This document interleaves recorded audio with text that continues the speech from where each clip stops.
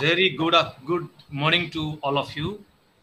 On behalf of the Department of Philosophy, University of North Bengal, I heartily welcome Professor Pankaj Jain from Flav University. I also welcome Professor Samar Kumar Mandal from Jadavpur University. I welcome my colleagues. I welcome Dr. Kavita Das from Utkal University, Bhubaneswar. I welcome Srimati Honorima Bhattacharya, Professor Devika Saha, and also Silvapalan Selvadurai from all along from Chennai. Uh, I welcome everybody. I'm also thankful to my departmental colleagues who have who have helped me a lot in organizing this web lecture series. This lecture is the 28th number of lecture of online lecture. We have already conducted 27 lectures. Another 3 or 4 lectures will be held very soon. So today, Professor Jain will be speaking on a beautiful topic, that is Hinduism and sustainability. Before requesting Professor Jain, let me speak a few words about Professor Jain. Professor Pankaj Jain is an internationally recognized academic leader in sustainability, Jain studies, film studies, and diaspora studies. He is a professor of philosophy and religious studies and is heading India studies in Flame University. Earlier, he was the founding co-chair of India Initiatives Group and associate professor in the Department of Philosophy and Religion at the University of North Texas, a Tier 1 American university. He holds a PhD from the University of Iowa and an MA from Columbia University, both in religious studies. His bachelor in education was in computer science from Karnataka University, India. Professor Pankaj Jain has over 25 years of work experience in both academia and industry. He is currently working on his fourth monograph, that is Modern Jainism, a historical approach, co-editing the Encyclopedia of Hinduism and a volume on Indian and Western philosophical concepts of religion. In addition to that, he compiled Jains and Hindu history in America for his third monograph, Dharma in America, a short history of Hindu-Jain diaspora. He is also the author of the award-winning Dharma and Ecology of Hindu Communities, Sustenance and Sustainability, and Science and Socio-Religious Revolution in India, Moving the Mountains. His articles and quotes have appeared in several academic journals and on the Huffington Post, Washington Post, Times of India, Speaking Tree, and Patheos. In addition, Professor Jain is widely quoted in various American and Indian media outlets. In July 2020, the New York Times interviewed him, and in 2019, Morgan Freeman interviewed him for the section on Jainism in the National Geographic series, The Story of God. He is a recipient of the Fulbright Nehru Fellowship for Environmental Leadership and Wenner Grain Grant, among many other grants.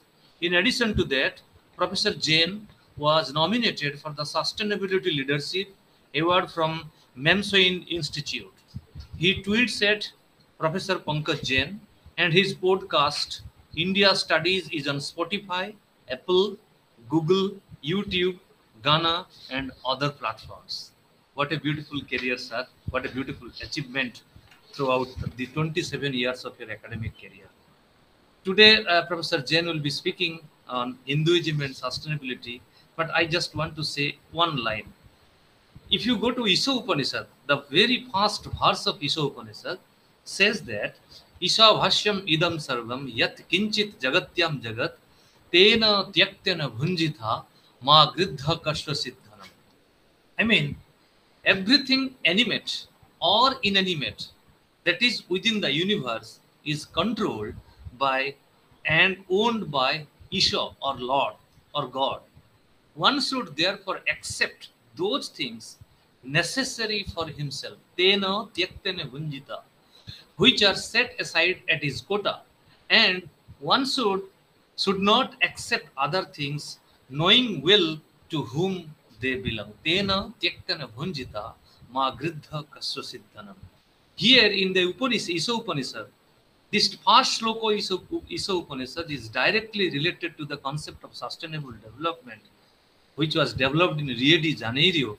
And also this traditional, this concept of sustainable development also developed from the traditional economics from Adam Smith to the present day developed by Amartya Sen.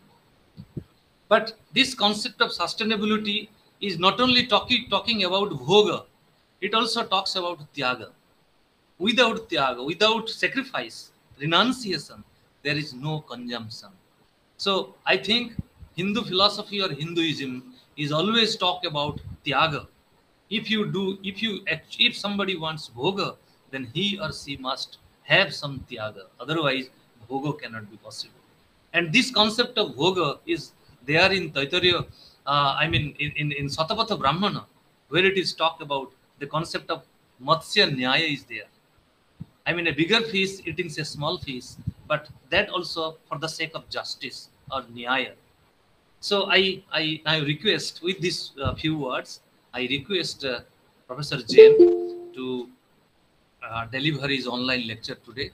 We are so happy that Professor Jain, despite of his busy academic and administrative schedule, he has been kind enough. He is very kind enough being agreed to our department and readily accepted our invitation to give an online lecture. I request every participant to mute their audio and video during the lecture. The whole lecture is recorded. If anybody is intended to receive, I can send this lecture without any hesitation. But I request everybody to mute their audio and video. In case of any difficulty, they can use the chat box. And over to Professor Jain. Thank you.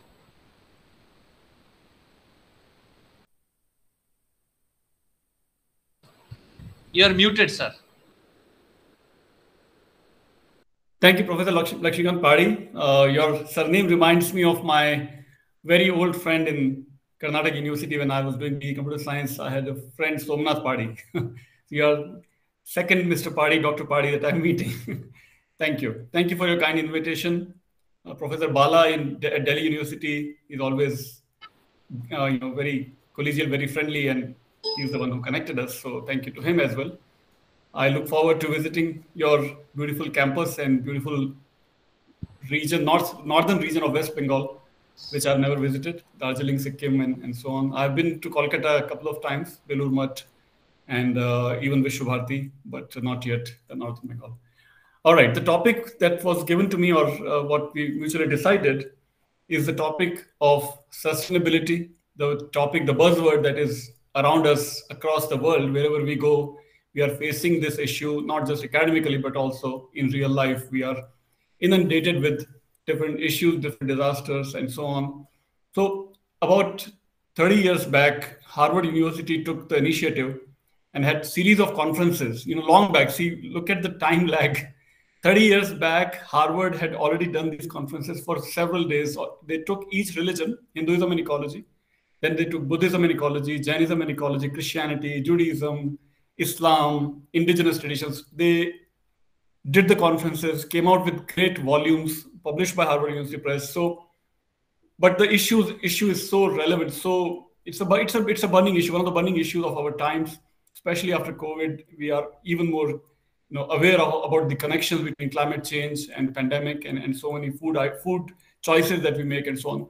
So topic is extremely relevant, and I hope that what I present today, based on my research over the years, some of the PhD students, especially master's students, MA, MPhil students, will take these topics, these issues, and deal with these issues head on, not just academically, but also in real life. One more thing before I get into my topic, the philosophy department in India that I've seen so far, or even there in US, I've been there for 25 years and just recently came back in India. So I am getting familiar with Indian situation, but I'm still learning, because in India, I did only computer science. I'd never really learned or read humanities in India. But so this is I'm still very new to India in humanities scenario. What I suggest, what I would request to your students especially, is that they think of their research topic beyond philosophy. I think it's easier and comfortable to do your research sitting in library, sitting in your room, sitting in your office, comfortable armchair research can be done very easily. But I invite them, I encourage them, I even challenge them mildly that they look beyond philosophy and they go into the field work and combine the philosophical. So, for example, Professor Padi just shared with us probably one of the most famous Upanishadic verses, Ishavasya Sarvam, and so on. But how do we see that verse in real life?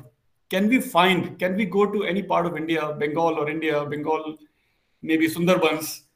How can we connect that verse, Ishavasya Sarvam, to some communities, some people in real life, in real world? Are any people actually living by those principles? So what I'm suggesting is that if you combine philosophy and religious studies is a recent, relatively new department in America and Europe, but in India also hopefully it will come. So in religious studies, we do comparative study of all the religions of the world. Right? So philosophy of religious studies is kind of can be a very theoretical research topic, but how do we combine that with anthropology? If you're not finding evidences of these great ideas, Mahavakyas in Vedas and Upanishads, then our research effort, in my humble opinion, is not complete, because theoretically anything can be said by anybody.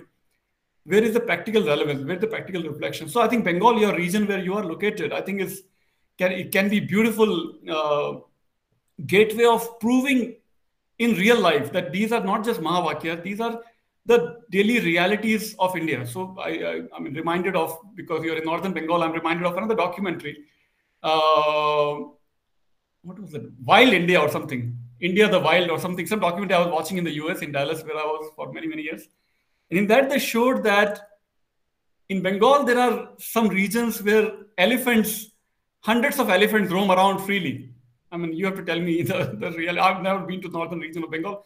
But so elephants are a living reality in Bengal and many other parts of India.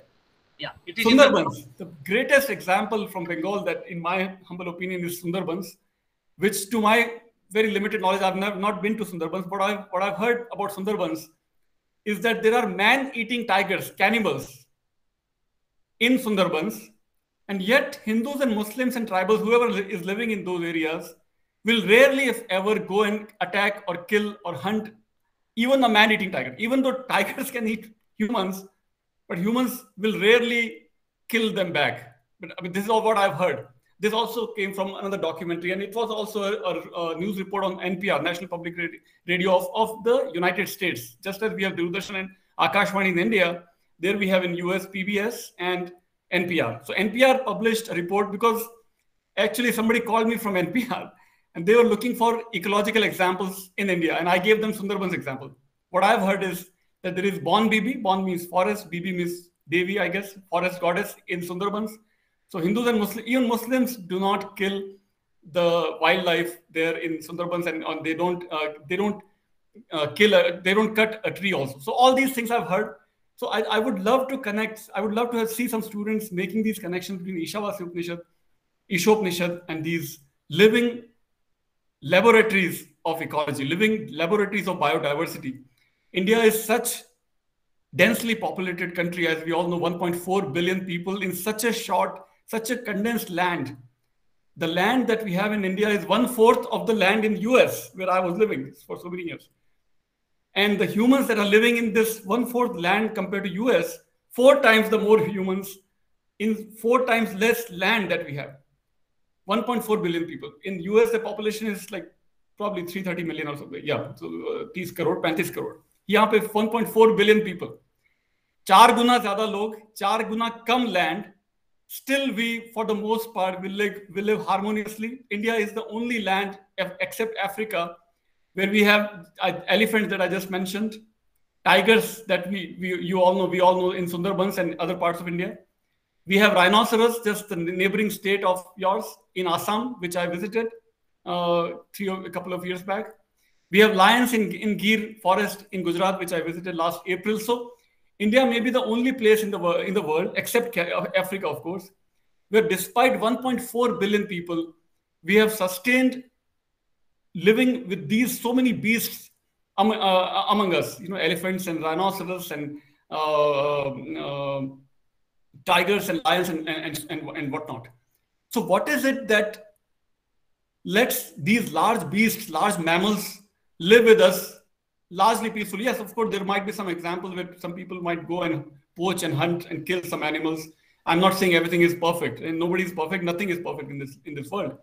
But for the most part, what is so unique about India that makes us sustain mammals, that makes us sustain rare species of trees, flora and fauna, even with such a huge pressure of population, modernity, shopping malls, we need land, big urban development, we need land, and yet we have all these people, flora and fauna still surviving, trying to survive at least in South Karnataka, in Assam, in Bengal, in Kashmir, so many places.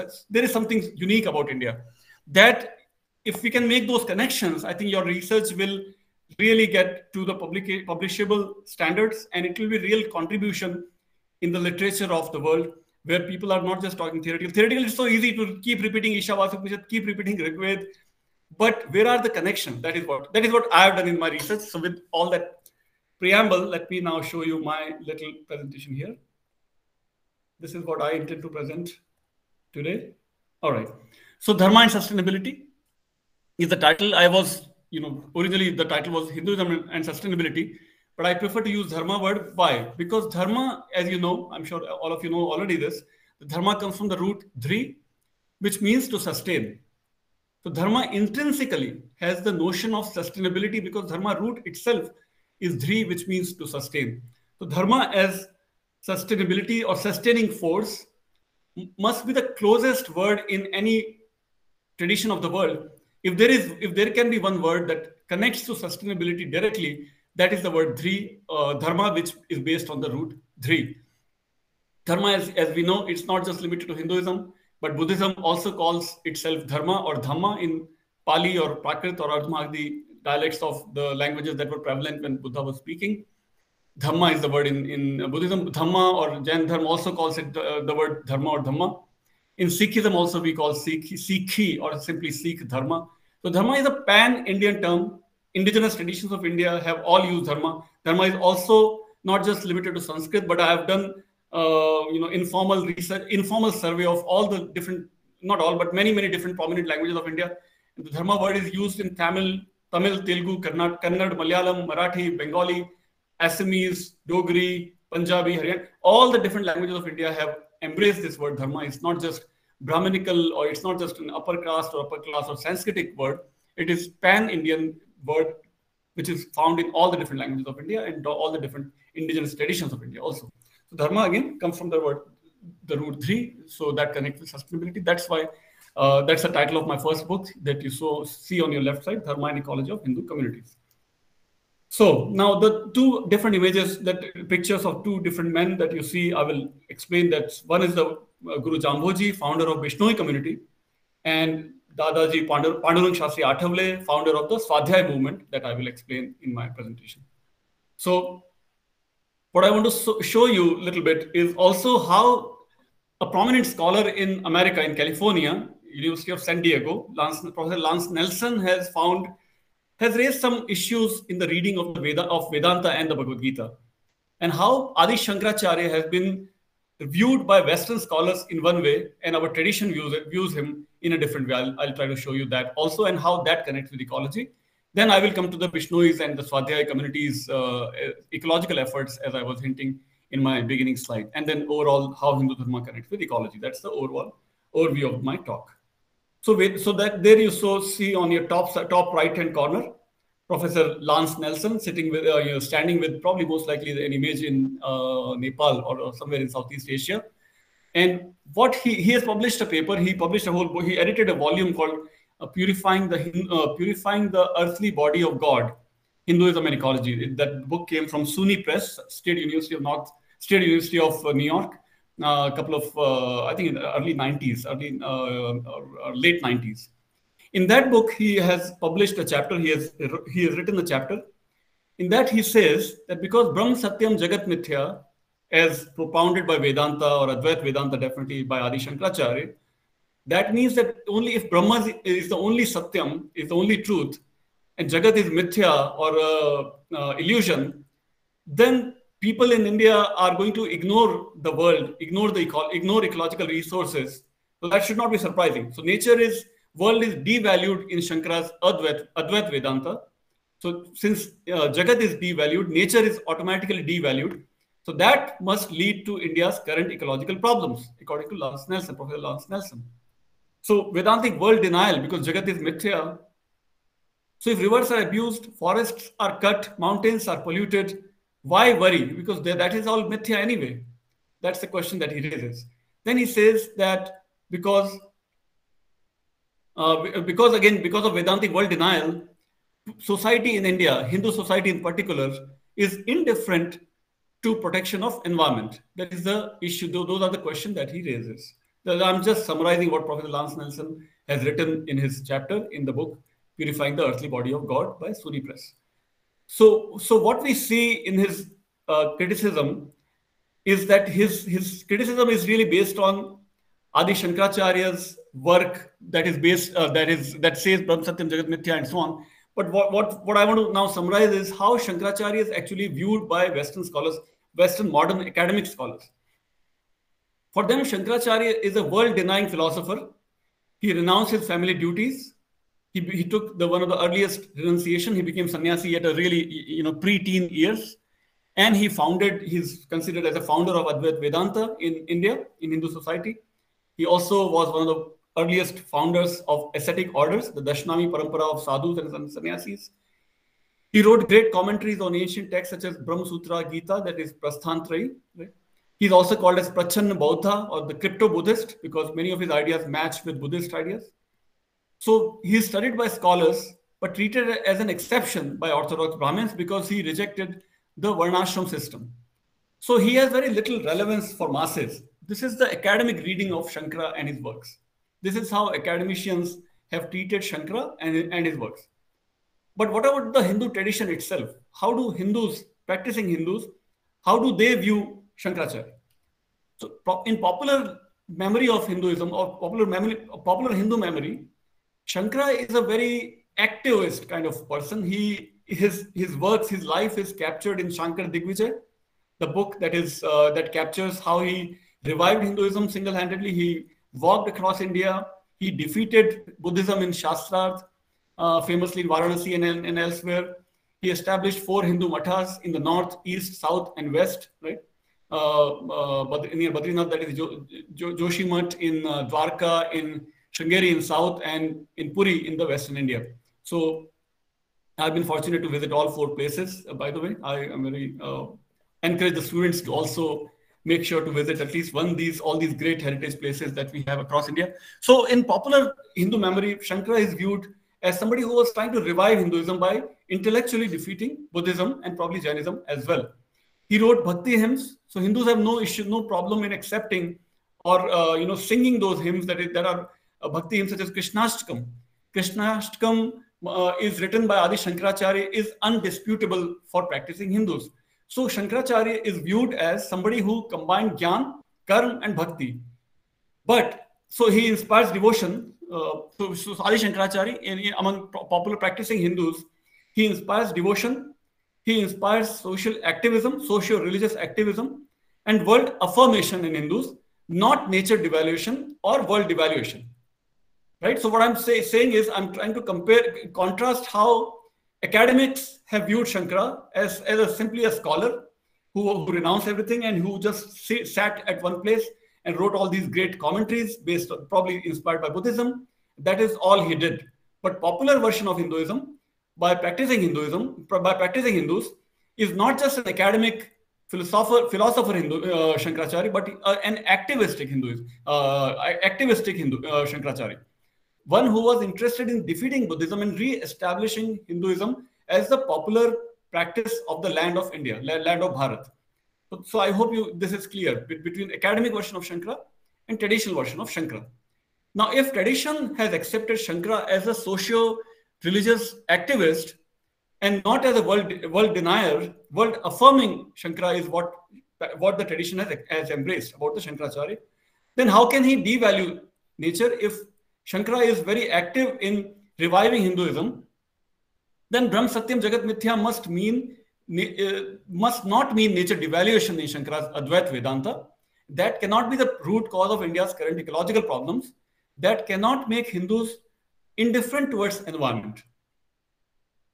So what we can probably speculate is that Advaita actually denounces attachment with the worldly matters, not the world itself. That's my first proposition. Second, Advaita is against the duality of spirit and matter. And like Professor Padi already summarized for us, Ishavasam Idam Sarvam is breaking all those dualities of spirit and matter. Ishavasam Idam Sarvam means that the divinity is accepted to be revered in every particle of the universe. That is the Advaita Vedanta summary that encourages, inspires environmental reverence, not environmental devaluation, as Professor Lance Nelson was trying to summarize. So that completes one section of my talk. Second section, also a critique of Professor Lance Nelson, who said that Bhagavad Gita can also be a problem for India's environmental issues, what he says. Now let me summarize, and I will respond to what he is trying to critique. So Professor Lance Nelson says that Gita's message is to become Sthita Prajna or Sthita Prajna, right? To become a disinterested spectator about social problems. So let the society go to ruins, environment, let it go to ruins, and I will remain a Sthita Prajna. I will not work for the upliftment of the society or the environment. Now, I think again he misses the point that Arjuna in fact wants to run away from the battle, but Krishna inspires him to rebel and to fight against his elders and teachers, including Bhishma and Drona and other elders and cousins. So Sthita Prajna does not mean to be indifferent towards problems, but Sthita Prajna simply means that you have to deconstruct the actor. Your ego is to be deconstructed, not the action. So this is taken from Arvind Sharma's article in the same edited volume that was edited by Professor Lance Nelson, that the actor or ego is to be denied, to be rejected. Action cannot be renounced. Only ego is to be renounced. That is the crucial point that Professor Nelson misses. And when he says Sthita Prajna means to ignore the problems of the society. Again, he goes on, Professor Nelson takes the Gita's chapter 5, verse 19, in which nature is to be conquered. It is mentioned that nature is to be conquered and to establish in Brahman nature. But again, he misses the point.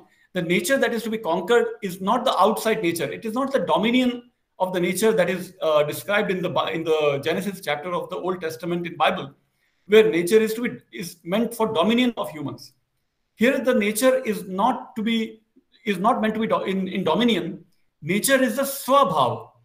One's own nature is to be conquered. One's own kashaya, one's own rag dvesh are to be conquered to establish in Brahman. Nature has two meanings, swabhav, and nature is also connected with environment. So Professor Nelson took nature to mean environment, but whereas I think almost all traditional Hindus, when they are the practicing Hindus will take this verse to mean swabhav is to be conquered, one's own rag dvesh are to be conquered, not the outside flora and fauna. Nature conquering is not ecological domination, but controlling one's own nature, swabhav.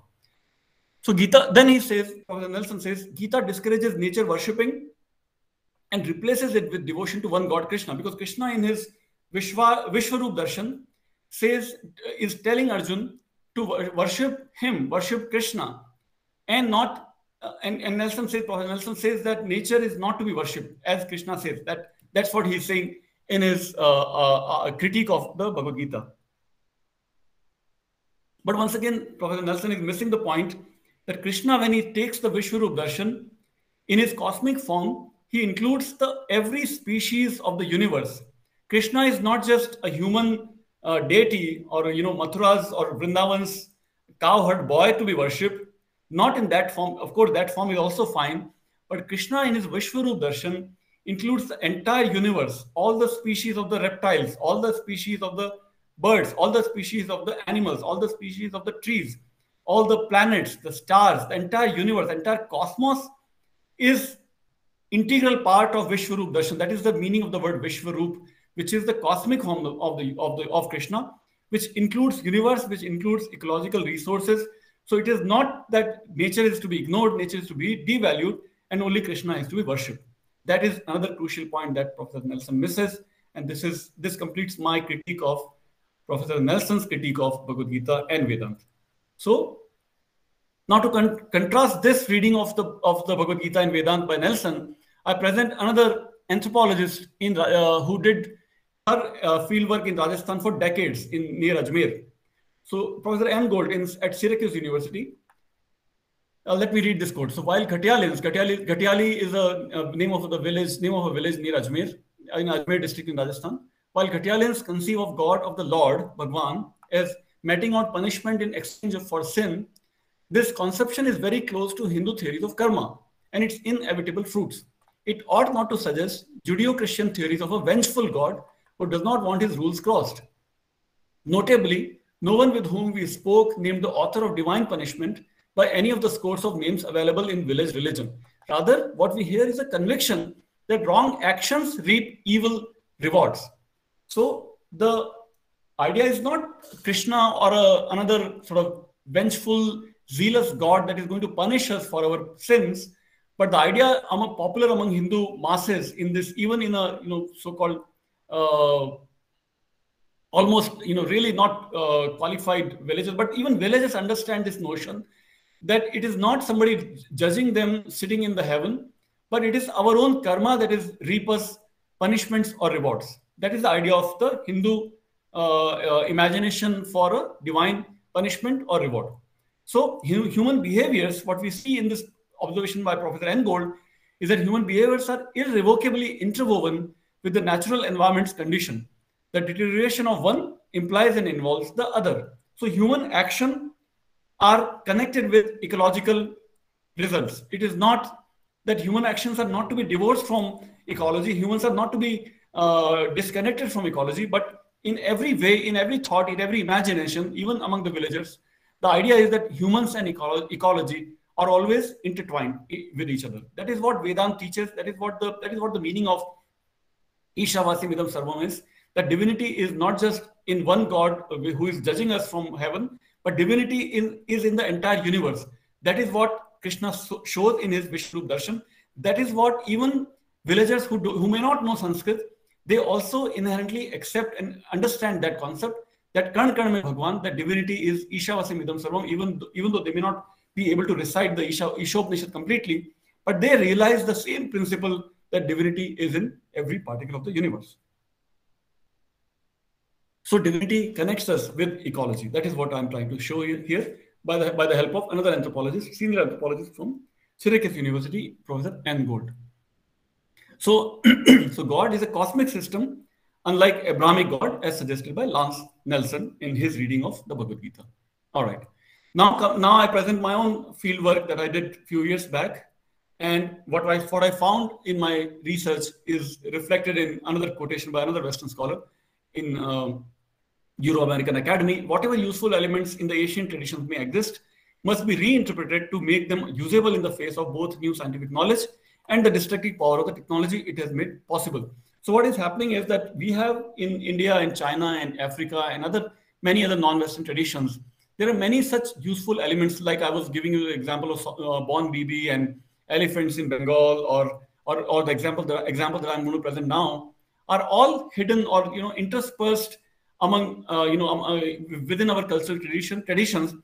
Our duty should be as scholars and researchers to find them and to reinterpret them in the face of the new scientific knowledge such as climate change or loss of biodiversity and so on, how these cultural traditions can connect with the modern scientific discovery. That is what I endeavor to do in my research. So I present to you Bishnois in Rajasthan, I present to you Athavle's Swadhyay Prayogs, and I will also refer to the Chipko movement, the tree hugging movement by Sundarlal Bahuguna, who passed away very recently in Uttarakhand. Okay, so now the two communities that I really focused for my first book, in my first monograph, Dharma and Ecology of Hindu Communities. The first group started in 1490s. The second community started in 1940s. Vishnoi, also called as Vishnoi or 29ers, were founded by Guru Jambheshwar, or also called as Guruji, who lived from 1451 to 1536. Swadhyaya, which means the self-study movement, one of the new religious movements started in 20th century.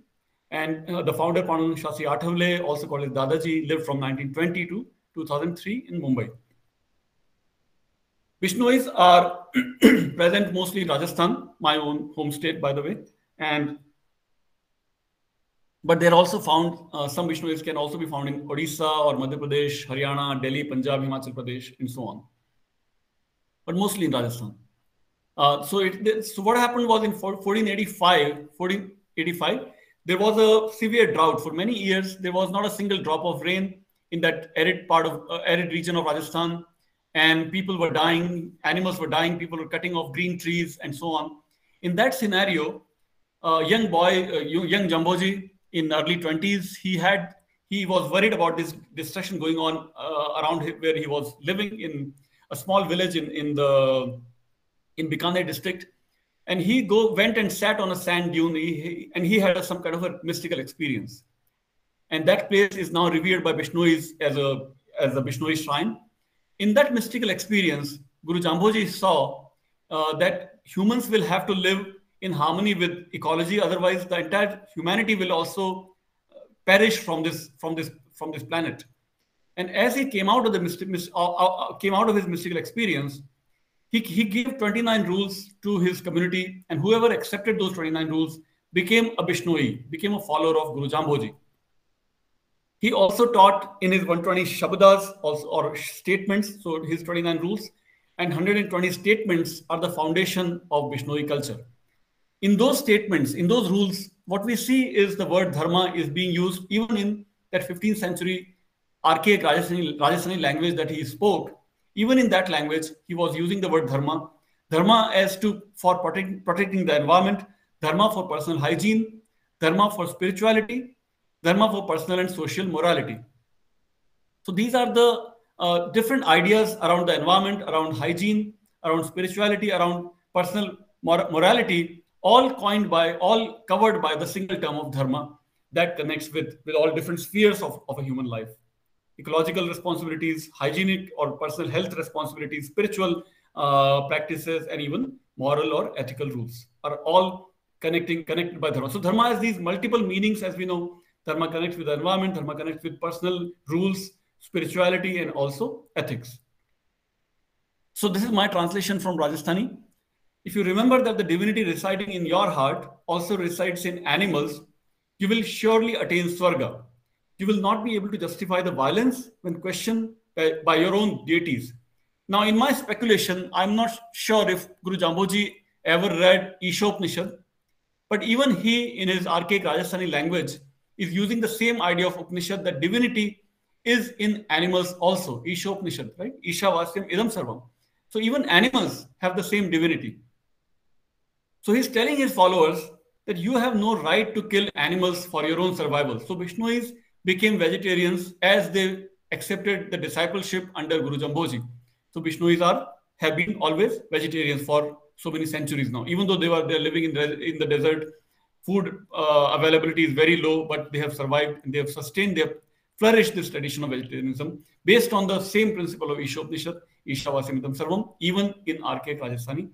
Since he probably didn't know Sanskrit, in my speculation. So teaching and saying is one thing, but doing is another thing. So he also did these things as he lived. He created these water harvesting sites. He planted thousands of trees. He created animal and bird sanctuaries. So again, with the same idea that water is also divine, trees are also divine, animals are divine, birds are divine, because they all have the same element of Isha Vasyam Idam Sarvam. Everything is divine. So let's protect them, let's defend them, let's not harm them, let's not hurt them. That is the environmentalism of Bishnoi Guru Jamboji. In 1730, probably world's first environmental violence happened. What happened was that soldiers, a king of Jodhpur, Maharaja Ajit Singh, was trying to construct a large palace. For the palace, he needed some fuel and firewood. So his soldiers knew that they can find this firewood nowhere else but in the Bishnoi villages, because the desert has only oases that can be found in that near Jodhpur are the villages of Bishnoi, because Bishnois have been protecting their trees as taught by their founder Guru Jamboji. So soldiers reach a village, Khejarli village, and they start cutting trees. So as soon as that starts happening, Amrita Devi, one of the Bishnoi women, she comes and hugs the tree of Khejarli. And as she hugs the tree, soldiers in their mad rush to get the tree wood they kill her, they cut her and they kill her. As Amrita Devi falls, almost 363 Vishnoi men, women, and children also die in solidarity with Amrita Devi and as their mark of protest against the soldiers who were trying to cut these trees. So this is the first, probably world's first such sacrifice done to save the trees, done to save the environment, and that's as exemplified as role model by Amrita Devi and other Vishnoi people. And that story is now a popular children's book also in America. There's People Who Hug the Trees, based on the Vishnoi people, written by Deborah Lee Rose, and that is made based on the story of Amrita Devi. So Amrita Devi has become a legend now that is popular across the environmental literature across the world now, as that's what I'm trying to show here. And Bishnois today, the Indian government, to celebrate Amrita Devi's sacrifice, they have they have launched this award called Amrita Devi Award that is named after a Vishnoi person, and that is mostly given to Vishnoi people because Vishnois are at the forefront of saving their flora and fauna. They're protecting and defending their flora and fauna, as most famously perhaps exemplified when they caught Salman Khan, when Salman Khan was trying to shoot for the film Hum Saath Saath Hain near Jodhpur, and he was trying to hunt a black buck, kind of a tree, kind of a deer. Vishnoi people being so alert about this kind of violence, they rush to the spot, catch Salman Khan, and Salman Khan is still fighting that court case in the court of Jodhpur in Rajasthan. So that's another example of Vishnoi activism to protect their flora and fauna. Another similar example where a grandfather, father of a son, is proudly telling his story that his son also sacrificed his life to save a life of a deer, or as poachers came and so on. This is a third picture that you see is the award-winning picture of a woman, Vishnoi woman, who is nurturing her own child with the same love as she feeds a deer cub. So that love and harmony and that activism, that zeal to save flora and fauna in the desert region, arid region of Rajasthan is very, very prominent among the Vishnois. How we are doing with the time? Let me take a pause because I can go on and on, but are there any questions so far? I spoke a lot already. Yes. We can have time, sir. Okay. All right. Should I continue? There's a lot to cover, but I would. Okay, fine. Let's keep going. All right. Okay. Another 5 to 10 minutes, no problem. Okay, 5 to 10 minutes, right? So, 1 second. So I'll go to my concluding thoughts because otherwise it can be really, really long. Basically, what I'm saying is, all right, let me show you this. Okay. All right. So, yes. So basically, what I was trying to show in the examples of Ishavasya Upanishad, example of the Sundarbans that I alluded to, the elephants, all the wildlife that survives in India, and the example of Bishnois that I presented, and how even Rajasthani language has the same idea as Sanskrit Upanishad that Professor Padi shared with us. And then dharma word that Guru Jamboji used, dharma he used for not just for spirituality, or dharma not just to chant the name of Vishnu. Vishnu is by the way, the Hindu god that Vishnu is worshipped. So dharma is not just for spirituality, but dharma also means to practice morality. So do not kill, do not lie, do not steal. Moral rules are also guided by dharma, right? Environmental duties are also guided by dharma, right? And spirituality, of course, to chant the name of Vishnu, also guided by dharma. So dharma is for supernatural activities, spiritual activities, that is. Dharma is for natural resources. Dharma is also for human ethics. So this I'm taking citations from Waitman and Pandey, who did actual field work with Indian language speakers, and what they found is that dharma word is used for many, many different spheres of life. Dharma is used for religion. Dharma is used for physical property. Dharma is used for duties and ethics and morality. Similarly, Parajuli from Nepal also found that dharma is used for supernatural realms, that is religion. Dharma is used for natural realm, that is physical properties or ecological properties. Dharma is used for duties, also human duties. So if we take the intersection of religion, property, and duty, if you take the intersection of supernatural realm, natural realm, and human realm, what we get is dharma is encompassing all of these different areas of human activities in the Hindu world, especially Hindu, Jain, Buddhist, and Sikh worlds, as I was alluding in the beginning.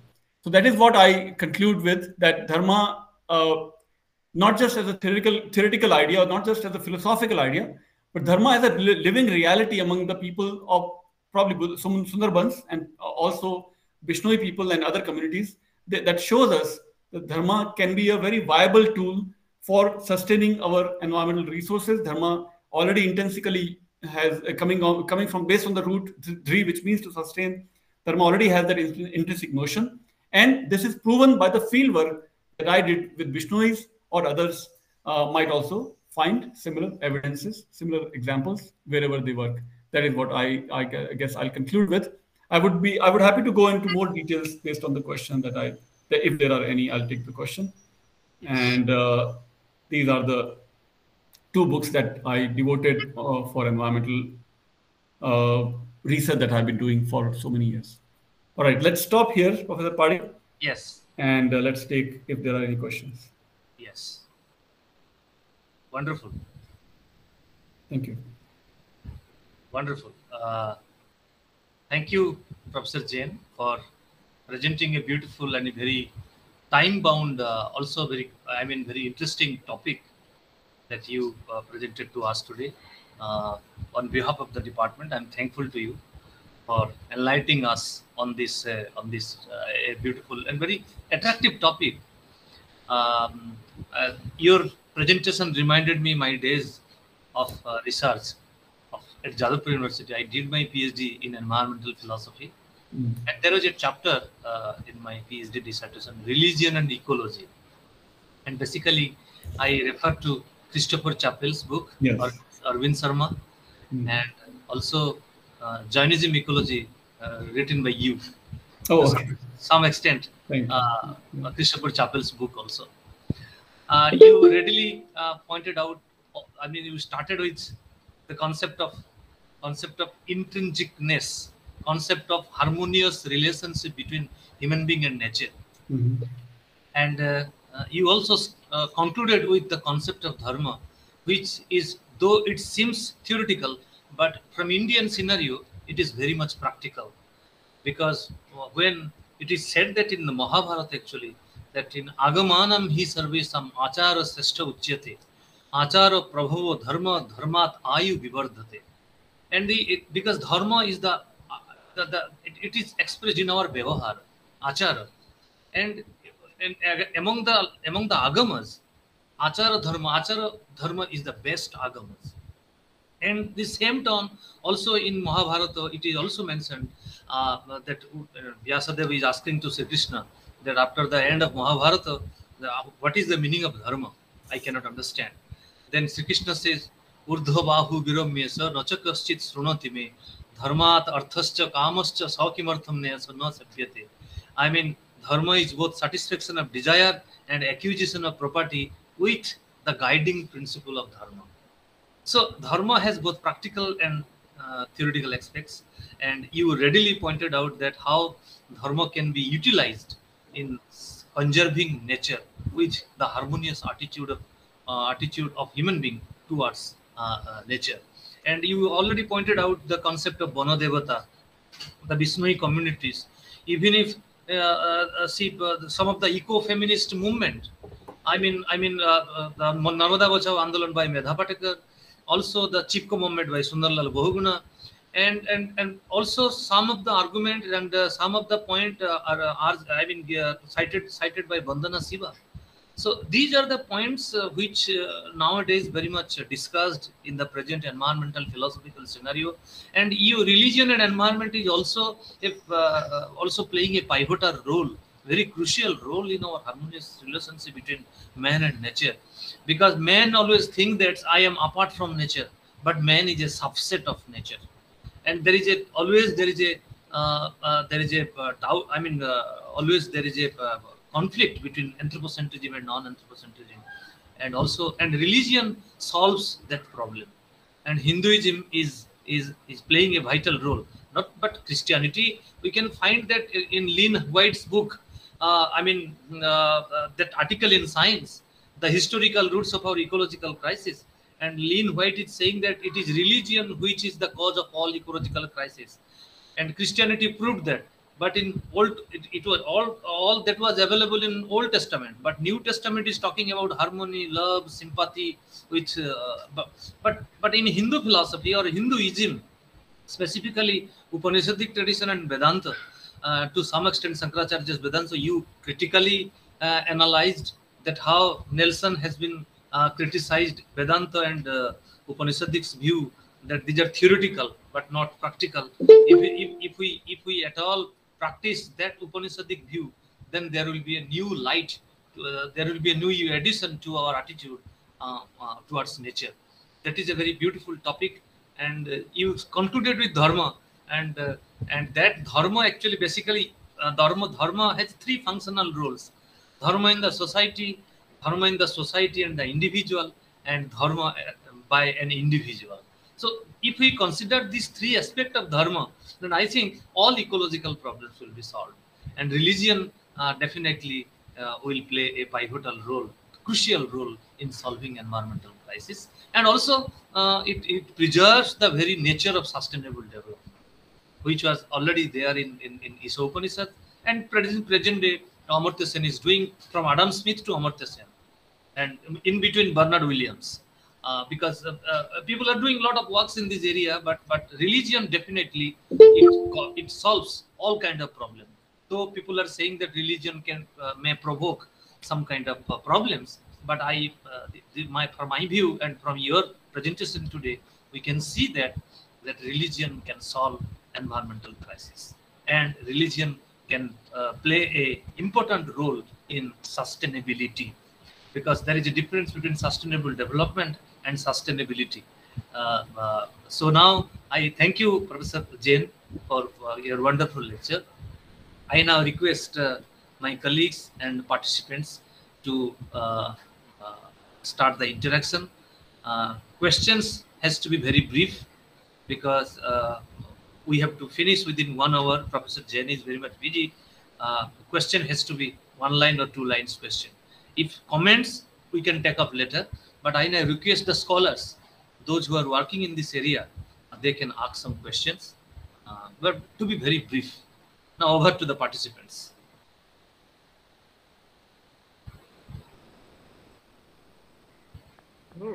Okay. Yes, Dr. Nirmal Kumar Roy, one of my colleagues. His specialization is Indian philosophy. Yes, Dr. Roy, please go on. Okay.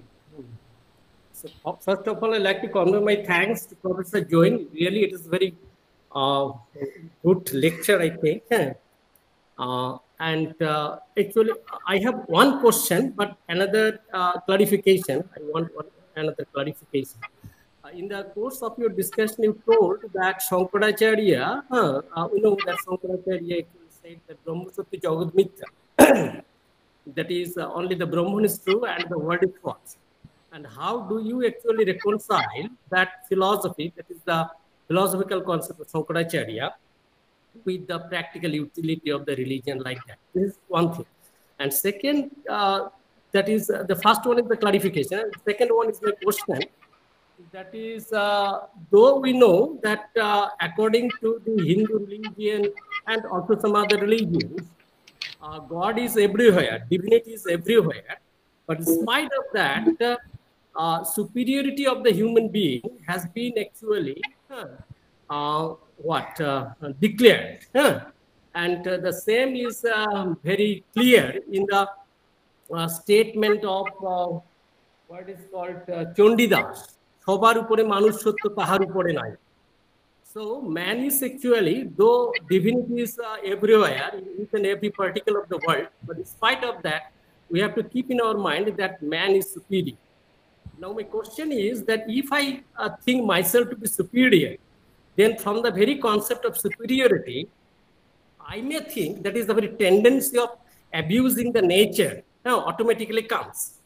So what is your response to it? Okay, thank you. Yes. Good question. I'm not sure if I got the first part right, but second part, yes, superiority of humans, and at the same time, so humans are privileged in in Hindu tradition, even Jain tradition, and I think even in Buddhist tradition, because Buddha, even though he was born in different species, in different Jataka tales, but only in the human form he achieved the nirvana. Similarly, in Jain tradition, Mahavir was born as lion, but he was born as human being. Only then he achieves his moksha.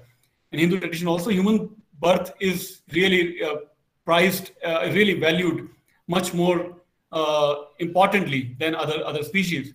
But that does not give right to human beings to kill others. Even non-human animals are not to be killed for human survival. That is, I think, clearly highlighted when we talk of these topics such as Ishavasam Idam Sarvam, that divinity is not just within human beings, but for our. So I think it's a gradation that what they are arguing for, what they are advocating in our texts is that try to evolve, even though you may be born, even though you may have been given some privilege as a human being, but you are not different from others. If you are stuck with ahar, nidra, bhay, and methun, then you are as good as other non-human animals. Only dharma differentiates you from other animals. Dharma involves spirituality, dharma involves environmental protection and preservation, dharma involves recognizing the divinity in every particle of the universe, dharma involves do not lie, do not kill, do not steal, all the moral rules. That is the only thing that really privileges you, makes you different from other animals. So I think that the answer is again in dharma. Thank you. Thank you. Thank you, Professor Jain. Sir, can I? Yes, Dr. Kavita Das, please. Thank you, sir. It is really a very informative and insightful talk. And myself, Kavita from Utkal University. Sir, I want to ask one question that what is the role of spirituality when we practice our dharma? Because as spirituality refer to one's personal experience and dharma refer to duty. Don't you think that these are two contradict with each other? Yes, so that is what I was trying to hint in the last slide that I presented. The dharma automatically includes all these personal duties. Dharma includes duty towards your society, duty towards your environment, duty towards your own well-being. And your own well-being means well-being of your body, well-being of your mind, well-being of your spirit, your soul. So dharma includes all of those also. And the prerequisite for spiritual development, as mentioned in our dharmic text, Patanjali's Yoga Sutra and so on, is that Satya, Ahimsa, Aparigraha, all of these are prerequisites. So morality leads to spirituality. Morality towards one's own being, morality towards the environment. So it's all really encompassing everything. It's not, I don't see any contradiction. Thank you. Thank you. Very nice. There is another question in the chat box. He is Sivapalan Silvadurai. He's asking a question: does the concept of dharma subscribe to the idea of environmental determinism? Determinism. Would you like to elaborate a bit more of your question? What in what context and what exactly do you mean? Yeah, environmental determinism. He is asking the question: does the concept of dharma subscribe to the idea of environmental determinism? Yes, I'm asking for some more context on the question, some more details. Yeah, he has not mentioned, but he, out of some inquisitiveness, I think he has asked this question. Because, Professor Silvadurai, actually, Professor Jain has not coined the term environmental determinism, because that is a different term. And in environment, everything cannot be determined, because when we are talking that man is a part of nature, that means man is not determined, or environment is not determined to nature, to human being. So exactly. I think Professor Jain has not coined this term, but still there is a possibility, some other questions. Yes, anybody else want to ask a question, brief question? Yes, Honorima, would you like to ask a question? Yes. Yeah, be very brief. Okay. Yeah. Good afternoon, sir. I had actually 3 questions, and I'll just put it in a line. My first question is that can you please explain the essence of divinity. Okay, the essential features of divinity, because in your way, I mean, how you understand it, the essence of divinity. This is my first question. My second question is, supposing Let me take one by one, please. I will forget otherwise. Let me respond to one by one question. So, first question, let me respond. Idea of divinity. I think, to me, I think Professor Padi's, whatever I spoke for 1 hour, he already said in one line, Isha Vasim Idam Sarvam. That is my idea of divinity also, because that idea of divinity encompasses Hinduism, Buddhism, Jainism also. Although Upanishads we usually connect, imagine that Upanishads are Hindu texts, but even Buddhist texts would say similar thing in different language. Buddhists will say every particle of the universe is also divine, even though they don't accept the idea of soul or divinity, but they accept the idea of Buddha nature. Every particle of the universe is shunya, is empty. Because it is shunya and empty, it is Buddha by default. Since every particle is a Buddha, every particle becomes divine. So Buddhism also says jewel net of Indra. Every particle of the universe is divine because every particle reflects all the infinite particles of the universe, because everything is Buddha in the end. That is the Buddhist idea of divinity. Hindu idea of divinity already Isha Vasi Vidam Sarvam. Jain idea of divinity is that Jains also don't accept any divinity, any god or so on, but Jains also say that every particle of the universe has a soul. Even fire has a soul, air has a soul, earth has a soul, water has a soul, according to Jainism. Since everything has a soul, everything also automatically becomes divine, even though it's not a god that is overarching god that is controlling the universe, but because every particle has a soul, including air, fire, water, and so on, that becomes divine also. So that is the idea of divinity. Isha Vasim Idam Sarvam, one line I'm trying to apply in 3 different contexts: Hinduism, Buddhism, Jainism. Of course, Sikhism is a combination of Hinduism and Islam. Sikhism would also accept that Karn Karn mein Bhagwan, or every particle is divine. That is at least my humble idea of divinity. Actually, I wanted to know something else. I'm not saying that I have any confusion regarding that divinity is there in each and every particle. Okay, so the divinity, the feature of divinity is intrinsic to each and every particle in the universe. What is the characteristic? What is how do you characterize divinity? I mean, I want you to understand that. Okay, so because there are different characterizations of divinity. Okay, so what is your way of characterizing divinity? That is what I was actually asking. Okay, so can I please go to my next one? Yeah. Yes. Okay, I wanted to say that when you were talking of the Sundarbans and you were talking of the man-eating tigers, okay, so there, if the context comes like you say that the human beings are not killing the tigers, whereas the tigers are human-eating animals there.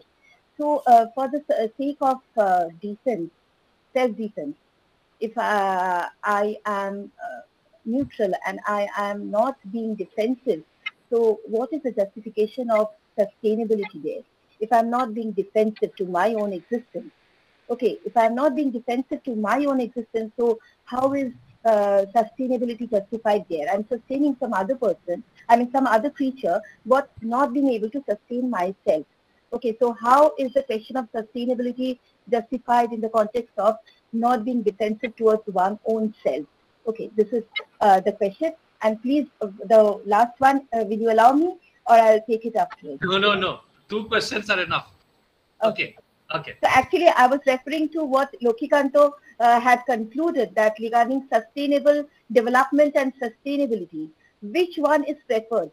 Do you prefer sustainability or sustainable development? This was my third question. Okay, sir, that's all. So, please. Yeah, I don't pretend to have all the answers. We are all philosophers, and we have to keep thinking. I don't have all the answers.